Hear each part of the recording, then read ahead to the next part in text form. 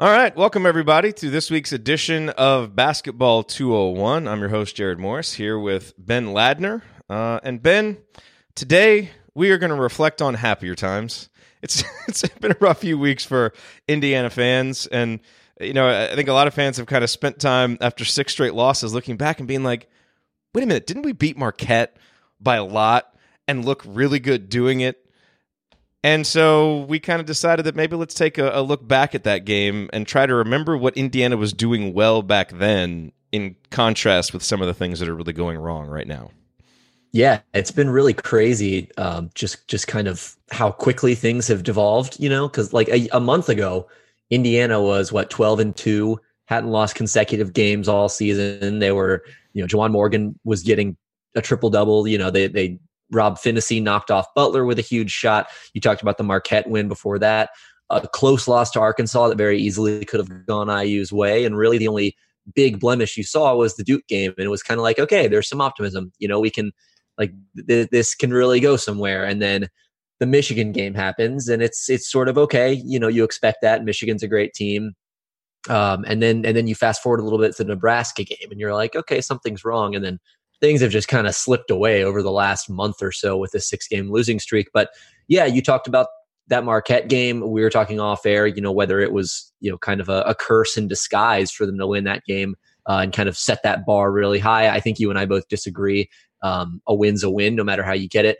But yeah, I think it's worthwhile to look back here at some of these Marquette clips and just sort of in general what Indiana was doing well earlier in the season, not only to kind of, lift the collective spirits of Indiana fans, but also to kind of say, okay, if they're going to right this ship, if they're going to turn this thing around, how do they do it? How does that start? And I've got a big piece coming out tomorrow on just kind of, what Indiana can do, what's going wrong, how they can fix it.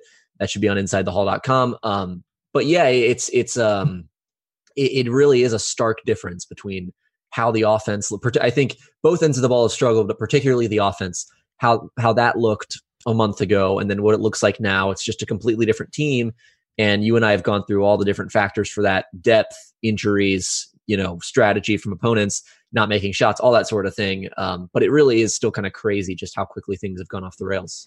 Yeah. And it's important to remember, think about the things that happened in that game that now looking back were so uncharacteristic. Indiana jumped off to a big lead. I mean, they came out just playing amazing defense. Yeah. The first quarter of the game, they led 26-17. I'm looking at KenPom here. Indiana scored at least 20 points in every single quarter of that game, which is amazing for an offense that has been plagued by significant droughts. And they beat Marquette in every single quarter of that game. So even after jumping out to the big lead, they extended the lead all the way. Now, Marquette had an uncharacteristic shooting night. They were 5 of 23 from deep. I can't imagine they've had a shooting night that bad again since then. So that certainly helped, and they did miss some good looks. But look, we all remember watching that game. Indiana looked outstanding. So let's go back. Let's watch some clips, and let's, on the one hand, enjoy reliving this, and then on the other hand, bang our heads against the wall, wondering why this team hasn't been able to get back to that level of play since. Yeah, and just before I kind of dive into the first clip, you talked about Marquette missing shots. I actually thought that was one of Indiana's luckier defensive games of the season, as well as they played Marcus Howard and held Marquette to a pretty low point total. I did think Marquette was missing shots in that game, which in other games since then we've kind of seen the flip side of that, where those defensive miscues and things that IU's committed have cost them because teams have actually made shots. But one other note, too, I wanted to make just as a reminder is Zach McRoberts and Devontae Green did not play in that game. So that was a game where we were a little bit worried about, kind of the depth in the backcourt and in the wings. Al Durham ended up playing 36 minutes, but Indiana didn't have a lot of ball handling depth that game. Obviously, it didn't end up hurting them, but just a quick reminder in case anyone forgot. And who did play in that game and played well is Evan Fitzner, who yes, he did. has not done that since then. I don't have a clip of him, but I just figured I would mention that. He made 4 threes, 16 points. What's that? He was 4 from downtown, that was 16 points. His best game of the year. It has not quite been there for Fitzner ever since. Anyway, so yeah, going back and kind of looking through this game, watching some of the highlights, watching some of the game tape, what really stands out is the spacing, just the amount of space that Indiana has, particularly Romeo Langford, has to work with. And if you remember the Purdue game and basically every game, the Michigan game, every game Indiana's played during the 6-game losing streak, it's just been a completely different, kind of situation that Romeo Langford's going up against, where like you'll see him kind of take the ball down here. Marquette's going to get set, and look at this left side of the floor. Jeez. I mean, the center for Marquette right now is standing at, or I guess the power forward is standing at the Big Ten logo, and there is no one on this left side of the floor. And Marquette's kind of trying to force the ball this way to the left side. But when you have this much space, even this strategy, what are you going to confine him to? Because there's so much open space, he can just get to the basket. And so that's really the biggest difference between then and now is like, the weak side. I think this is Demezy Anderson here in the right corner. Marquette is sticking pretty tight to Demezy Anderson because he's 1, 2, 3, 4 passes away. So that's the biggest difference here. Evan Fitzner had hit a couple shots by this point, so they're monitoring him, making sure Al Durham is picked up. I mean, everyone is just kind of guarding the role players on the floor, and that seems really obvious, but right now that's not the case. Like if this game happened today, I'm pretty convinced that this defender would be standing basically at this block, maybe a slightly inside that, kind of at the midline. This defender would be a little bit lower. He'd be kind of probably on the edge of the lane here. Marcus Howard would be sunk a little bit farther down. And then this, they'd probably be forcing this action toward this near sideline, but it would be into basically 2 or 3 extra help defenders. Not the case here. Lots of open space, and you'll just see Romeo kind of go to work, and it's the threat of him, kind of attacking this open space on the left side that allows him to penetrate into the middle, because he kind of starts going left and then he'll cross over, get into the lane. And that's another thing I noticed was that Romeo, he's got such good touch. He's so big. He's so strong, got great length, really skilled. So if he can get kind of, in the lane, if he can get his foot, at the Big Ten logo or farther in, get a step into the paint, he's generally going to have a pretty good chance of finishing those shots, right? Because like I said, the touch, the size, the strength can just finish through people, but he's got to be able to get close enough to the basket, within 10 or 12 feet or so, to be able to make that a manageable shot. And lately, he just hasn't been able to get inside the paint. I mean, every time he tries to get into the lane, it's just 2, 3, 4 defenders blocking his path. And so, he's not able to use that great touch, that length, that strength to power to the basket because he's taking off from so far away and he's trying to go through so many people that it's just not possible. Like going through one guy here, he can do that because he's Romeo Langford, but making it 2, 3 guys with great length, great strength, it's just not quite the same shot. And so you're seeing that, basically all of these easy looks like the one we just saw are just being taken away.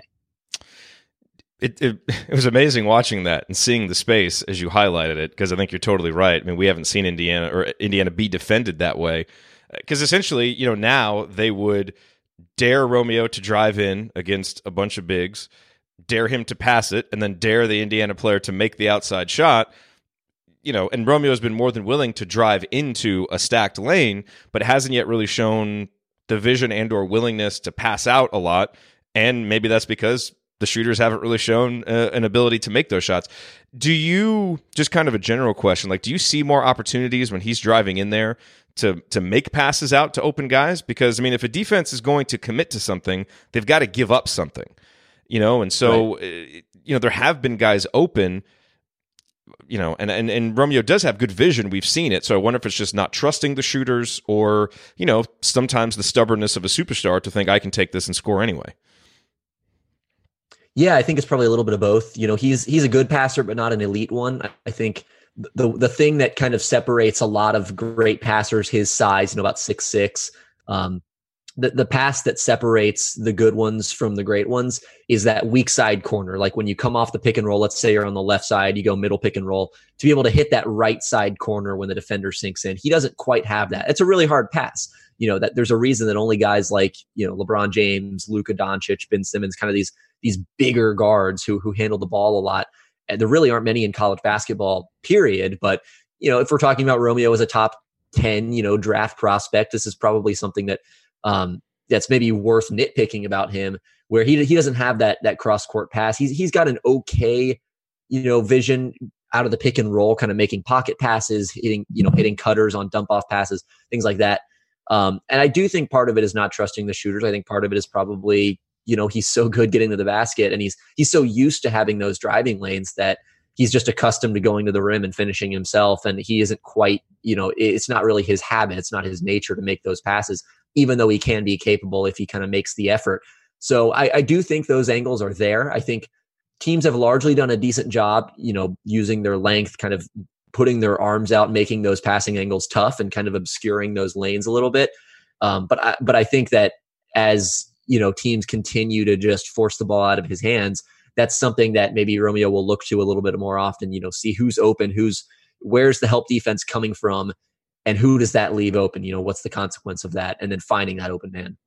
It's funny. He was getting a lot more assists earlier in the year. Before the Illinois game, he had 6-7 games with 3 or more assists, and he's had 1 since then. The Maryland game, he had 3 assists, and he hasn't gotten to 4, gotten to 5. And again, part of that is because other guys aren't finishing, But it also seems like, he also really wants to take it in there and try and score. And, you're going to have to take some of that with an elite talent like that, because he didn't, he doesn't put up the numbers that he does because he's passive and wilts from, a difficult situation. So, but hopefully something that, as this offense starts to find something to click and gets into more rhythm, we can see more from him moving forward.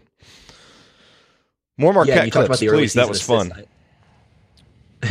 Well, one more quick point. I also think that the nature of those assists, just the type of passes that resulted in those assists, are a little bit different too. Yeah. Because earlier in the year, when you had more space, you had more of kind of a continuity based offense. It was, make the extra pass on a ping ping ping sequence for an open 3.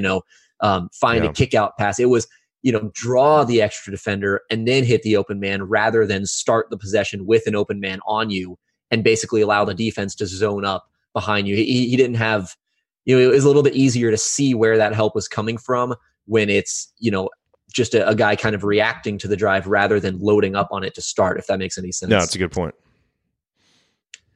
Next clip here, also from the Marquette game, second half. It's kind of a similar phenomenon to what we saw in that first clip, which is just Romeo Langford playing in space. So it starts with Justin Smith saving a ball out of bounds. He kicks it to Romeo on the right side, and pay attention to this, to the guy guarding Jawan Morgan. Basically, he's going to have, help side responsibility, but also to these defenders here guarding Al Durham and Rob Finney at the top of the key, kind of in the slots a little bit. Romeo's going to drive it right. He does a nice little in and out dribble to get by this initial help defender, Hauser. And this guy, this backline defender, I can't remember his name, but it's his job to kind of slide over. But because, Marquette is wary of these shooters on the outside, and Jawan Morgan here, who's such a great offensive threat, there's no backline defense at the basket. And this is what I'm talking about, where if Romeo can just get a foot or two in the paint, he can finish over guys, because this is a contested shot, but he uses his length and his athleticism and his touch to just kind of get the ball up off the glass and go through the defender. So he doesn't need to be wide open to make these layups. He just needs to have a little bit of space. And again, he's able to get into the lane on the initial drive and kind of go up, power up for that layup. And like I said, lately, it's just opponents have not been allowing him to get into the lane. And then you also see in recent games, Purdue really stands out. This backside defender would just be stepping in to add this third set of arms to contest the shot. That he wouldn't have to think and worry about, who do I leave open? Like, am I risking someone getting a catch and shoot 3? Because right now, opponents are just kind of ceding those shots to Indiana. They're happy with them taking those shots if it means taking away Romeo Langford.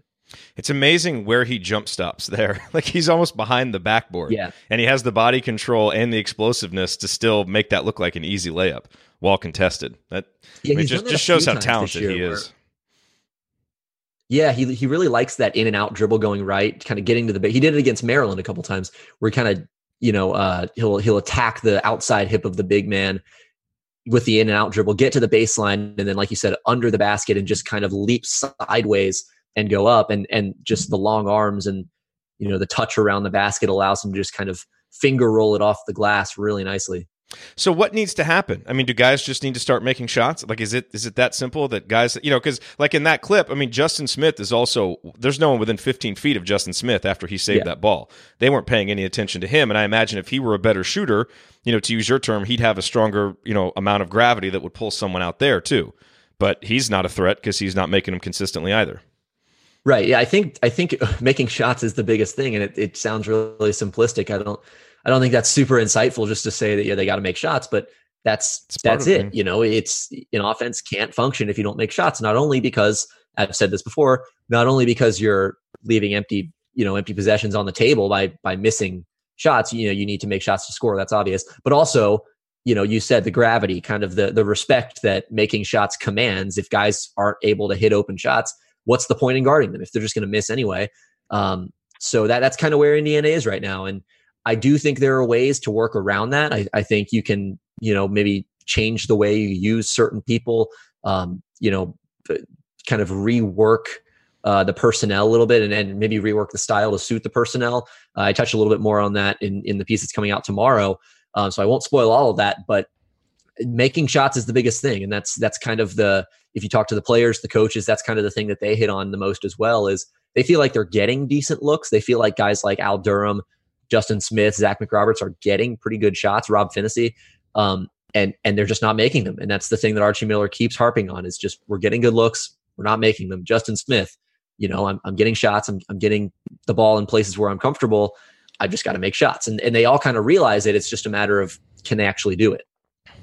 Yeah. And the returns have not been positive recently, but that's the other thing. Like, these guys are decent shooters. And that's the thing. Like, we have been abysmal recently. So that is, to me, one reason for some hope that this gets turned around, at least some, is, yeah, we're not a great shooting team. We're probably not a good shooting team, but we're probably an average shooting team, Like, and if we just start making an average amount of shots, that would really make a big difference. So we'll see. Maybe it's, the law of averages kicks in and that helps, and maybe not. I mean, just have to see.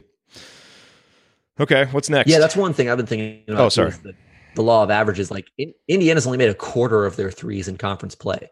I mean, I know this is not a great shooting team, but that has to improve, right? I mean, you figure that at some point they'll make 3 or 4 in a row, or they'll have a game where they hit 10 out of 20 or something like that, just to kind of balance it out. Because it seems impossible to me that they could continue shooting 25% from 3 for an entire season, but maybe they could.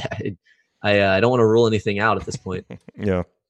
The next clip is from Louisville. So, obviously another one of Indiana's big wins this year, coming from the second half. This is a, pretty typical start to Indiana's offense, running Romeo Langford off the Iverson cut with, kind of a cross screen just to get him space, get him open a little bit. Can you describe the Iverson cut real quick, Ben, especially for the podcast listeners? Yeah. So basically it's where, a guard, and obviously started with Allen Iverson. He kind of popularized it. Starts basically on one elbow and basically just cuts across to the other elbow behind. And Iverson would do it a little bit, closer into the mid range, not quite behind the 3-point line. Nowadays you see guys just start at the elbow, cut across to the opposite wing. And a lot of times you'll see the screen accompany that, just to kind of get them the ball in a spot where they're comfortable. This is one of Romeo Langford's favorite spots on the floor, this right wing. So this is just basically designed to get him a little bit of a step on his defender so he can catch the ball and have room to work. So rather than just kind of standing there kind of stationary, get him on the move, get him the ball, hopefully with maybe a little bit more space, just not quite so easy to exactly guard, or try to make a possession cut or something and have the ball denied or something like that. Yeah. Okay. So they run the pick and roll here, and this is one thing that I think Indiana could do a little bit more of, is use Justin Smith as a roll man, because obviously he's a great athlete. I think he's a really smart cutter. I think he's a smart player in general, and a guy that if he gets decent looks around the basket where he doesn't have to think too much and doesn't have to dribble too much, can actually be a pretty good finisher around there. And we actually talked about this clip, this particular play in the episode of this we did after the Louisville game, where you'll see Deron Davis come up here to the top of the key, and Justin Smith, because, this is where teams started to kind of key in on Romeo a little bit more.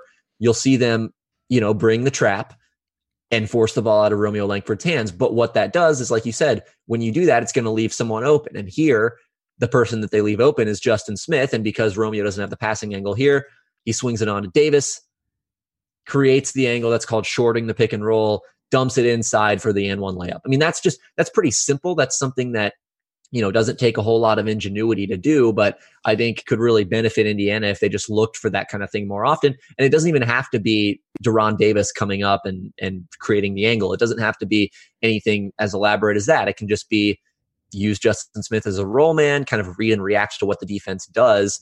And, if he's open on the roll, you get it to him.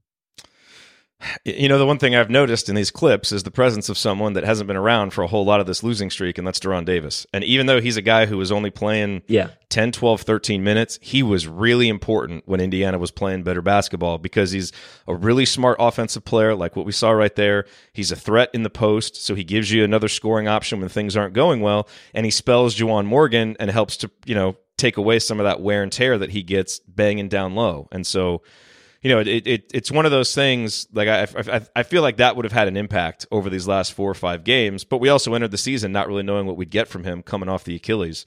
So it's almost like we got more than we thought earlier in the season, and now we've gotten less than we hoped for. Because of the ankle injury he suffered in that Illinois game. But he's, for a guy whose minutes were limited, he had a really, really big impact on this team.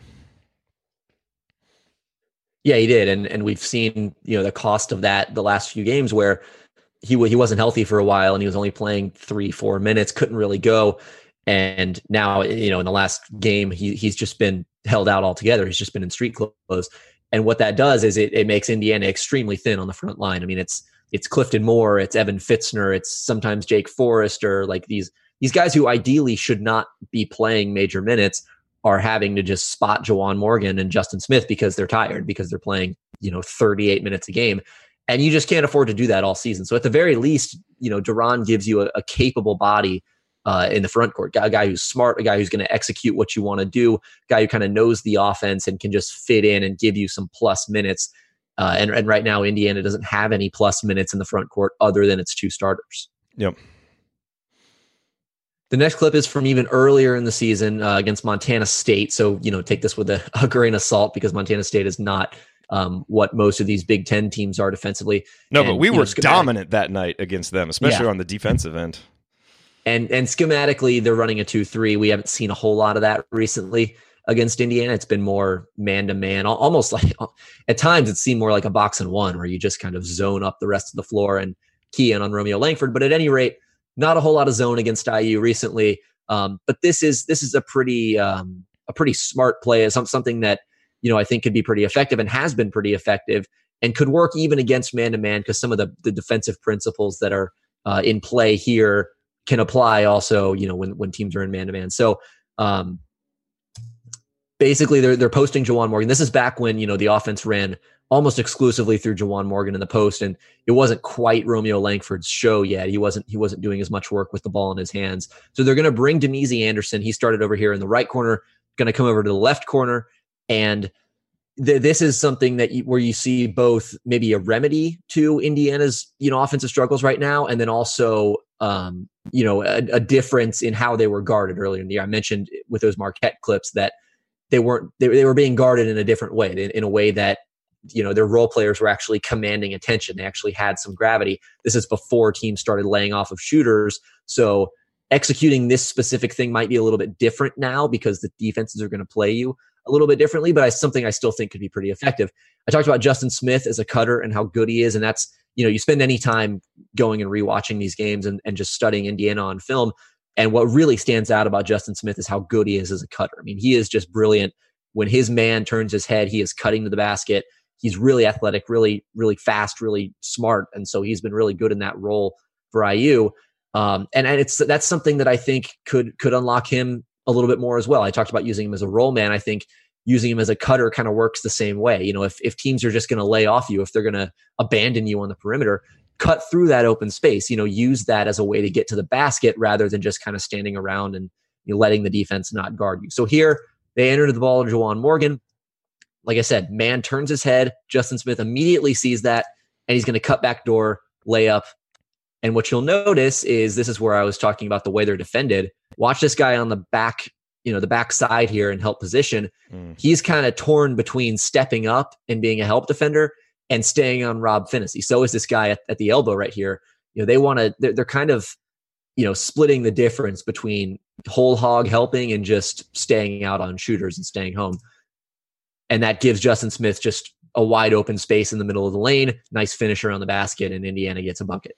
I would have to think now that defender that was on Devontae Green would be packed almost all the way into the paint, either doubling Juwan or to take away the cut. The guy guarding Finney probably stays about where he is because Finney's been a pretty consistent shooter. But, Devontae, especially on catch and shoot, has not been good at all this year. Which, people learn as the scouting report gets out on you. Right. Yeah. The teams have the book on Indiana now, and that's where the challenge is, because you can't do the same things that were working for you early in the year. And just, in kind of having so few options, Indiana's just become really predictable. And so what they have to do now is kind of find a way to work out of that. How do you change things up? How do you add a different element to the offense? How do you give teams a different look so they can't just, expect what you're going to do and anticipate that and take it away? I don't totally know all the answers to that, but hopefully the coaching staff might. So the next play here is kind of the counter, the contrast to the Marquette clips that I was showing, where we saw in those clips in that game, lots of open space for Indiana to use. And Romeo Langford could drive basically wherever he wanted because the lane was open, the floor was spaced, he wasn't sitting 5 defenders on every drive. This is basically the opposite. And it kind of speaks for itself. He's going to fake the handoff with Rob Finney and actually does a decent job, because Ryan Klein, who's on him, kind of gets stuck behind the play, does a nice job recovering. But watch number 24, and I think this is Nojel Eastern on the backside guarding Juwan Morgan. They are both going to slide over, and then Matt Harms comes in as well. That's 3 guys contesting Romeo Langford's shot. He does that same kind of thing where he gets a foot outside the paint behind the basket and kind of explodes to the basket, like we saw him do against Marquette. The difference is he's going up against a 7'2" center with an additional defender kind of threatening to come over and contest as well, and 2 guys on his back. Look at Justin Smith and Zach McRoberts. No one is paying any attention to them. No. And even Juwan Morgan, who, if Romeo saw this dump off pass, maybe that's an open dunk or something. But basically, Rob Finney is the only person that's getting any attention from Purdue. And that's only because Carson Edwards was just kind of in that spot on the floor. It's not even like he's trying to take away this pass to Rob Finney. He's just kind of there. And so, kind of speaks for itself. Romeo gets stuffed. And that was kind of the story of that game for him. He just couldn't get anything going, and then followed it up with a similar kind of thing against Northwestern and Michigan. His teams are just doing the same game plan against him every game. And it's because he just doesn't have the same space. And there's no penalty for leaving guys like Zach McRoberts and Justin Smith open right now. There's no way to hurt a defense for doing that. And that's just been Indiana's Achilles heel, like we've been saying for a month now. The other thing that really stood out there is even as Romeo's starting that action, there's just no real movement off the ball. I mean, Juwan Morgan was kind of standing there in the short corner, flat-footed, just kind of spectating. And I don't know exactly what he should have done, but he didn't look ready to receive a dump-off pass either, and I don't know if, Justin could have cut, maybe step in around the free throw line, same with McRoberts. I mean, you want them to be spaced, but there's just nothing. Like, it's almost like, and look, I do think in that Purdue game, Romeo was especially, in the second half, was especially like, heads down, I'm going and taking it. And if that is happening, to a certain extent, if you don't feel like there's a chance of you getting the ball, you're naturally just going to kind of watch and see what happens. But, I mean, you would like to see some kind of movement, something. I mean, the other guys on offense there were just doing nothing. And that whatever the reason is for that, that's just no way to run consistent offense. Yeah, and a good contrast to that is the clip we showed from the Purdue game last week, the clip I tweeted out where Purdue, they ran that dribble handoff with Carson Edwards coming off the screen. And then on the weak side, they basically just ran a simple pin down that wasn't really designed to go anywhere. It was just kind of a decoy to keep the defense occupied. You compare that to that last clip for Indiana, Smith and McRoberts on the weak side, they're, like you said, they're just standing. Maybe if you move them, if you put them in motion, you set a screen, cut, do something, you at least draw the defense's attention and keep them occupied. There was none of that. And so that makes it all the more easy for teams to just step in and take away Romeo. Yeah. Are we ending on that clip? Is that going to be the... Yeah, that's all I got. I can show the first one again. I can show the first one again. Show us the Marquette clip again. I want to remember better times. Please. Yeah, just compare that last one with... Okay. I mean, look at all the space and just finishes over a weaker center. And it's, it's fun to imagine too what would happen if Romeo had just kind of gone left and just taken this route to the basket. I don't know what would have happened because we didn't see it, but that was an option back then at the very least, and these days it is not. All right. Well, look, the season is it's gotten late fast. 6 straight losses for Indiana. Michigan State on Saturday. That's going to be no walk in the park. But this game against Rutgers is going to be no walk in the park either. This is a team that's playing much better. They're playing really confident. It's a particularly bad matchup for Indiana, as we talked about on Banner Monday. So there's a lot of reasons why I know, no one wants to get excited about a 1 or 2 point victory against Rutgers. Just trust me, if Indiana can squeeze out any kind of win in this game, it will be a big achievement for the Hoosiers, considering where they are right now and the particular problems they've had and the particular challenges this Rutgers team faces. Don't go into this game thinking, oh, this is a game we should win by 10, and if we don't, and if it's a struggle, it's a bad sign. Rutgers is probably the better team right now, like over the last 3 or 4 weeks, which isn't saying a lot because Indiana's been awful, but just set your expectations properly, I think, going into this game, and hopefully we see something, resembling, what we saw in that Louisville game and that Marquette game and that Montana State game in terms of just movement and energy and confidence and, all those things. Because I imagine Rutgers will defend us the same way. So we're going to have to make some shots, move the ball, and, hope that we can just get something going on offense. Good gracious. Yeah, I don't have much more to add to that. I would add that, I guess I would say that, maybe compare it to the Northwestern game where like same kind of thing. Northwestern's kind of a, not totally a cellar dweller in the Big Ten, but a, bottom tier Big Ten team, at least coming into the season, and they beat Indiana. And so, how much would Indiana fans like to just have that victory, even if it's just 1 point or 2 points, so you take these things any way you can get them at this point in the year. Yep. All right. Well, Ben, thank you as always for your work here on Basketball 201. You said that piece is coming out on Inside the Hall later today or tomorrow? Should be tomorrow, probably tomorrow morning. Okay. So we'll be watching that. We'll tweet it out from the Assembly Call account, and everybody should follow you, _Ladner_. Is that it on Twitter? That's right. Okay. Yep. Excellent. All right, Ben, thank you. Thank you, everybody, for watching live. Thank you for listening on the podcast. We will talk to you all again Wednesday night after IU Rutgers for what will hopefully be a much-needed and long-awaited victorious episode. We'll see, but we'll talk to you after the game. Sticky notes, email alerts, a string around your finger. They're just not big enough. So here's a big reminder from the California Lottery. Tonight's Mega Millions jackpot is over $250 million. Whew. Play now. Please play responsibly. Must be 18 years or older to purchase player client. Sticky notes, email alerts, a string around your finger.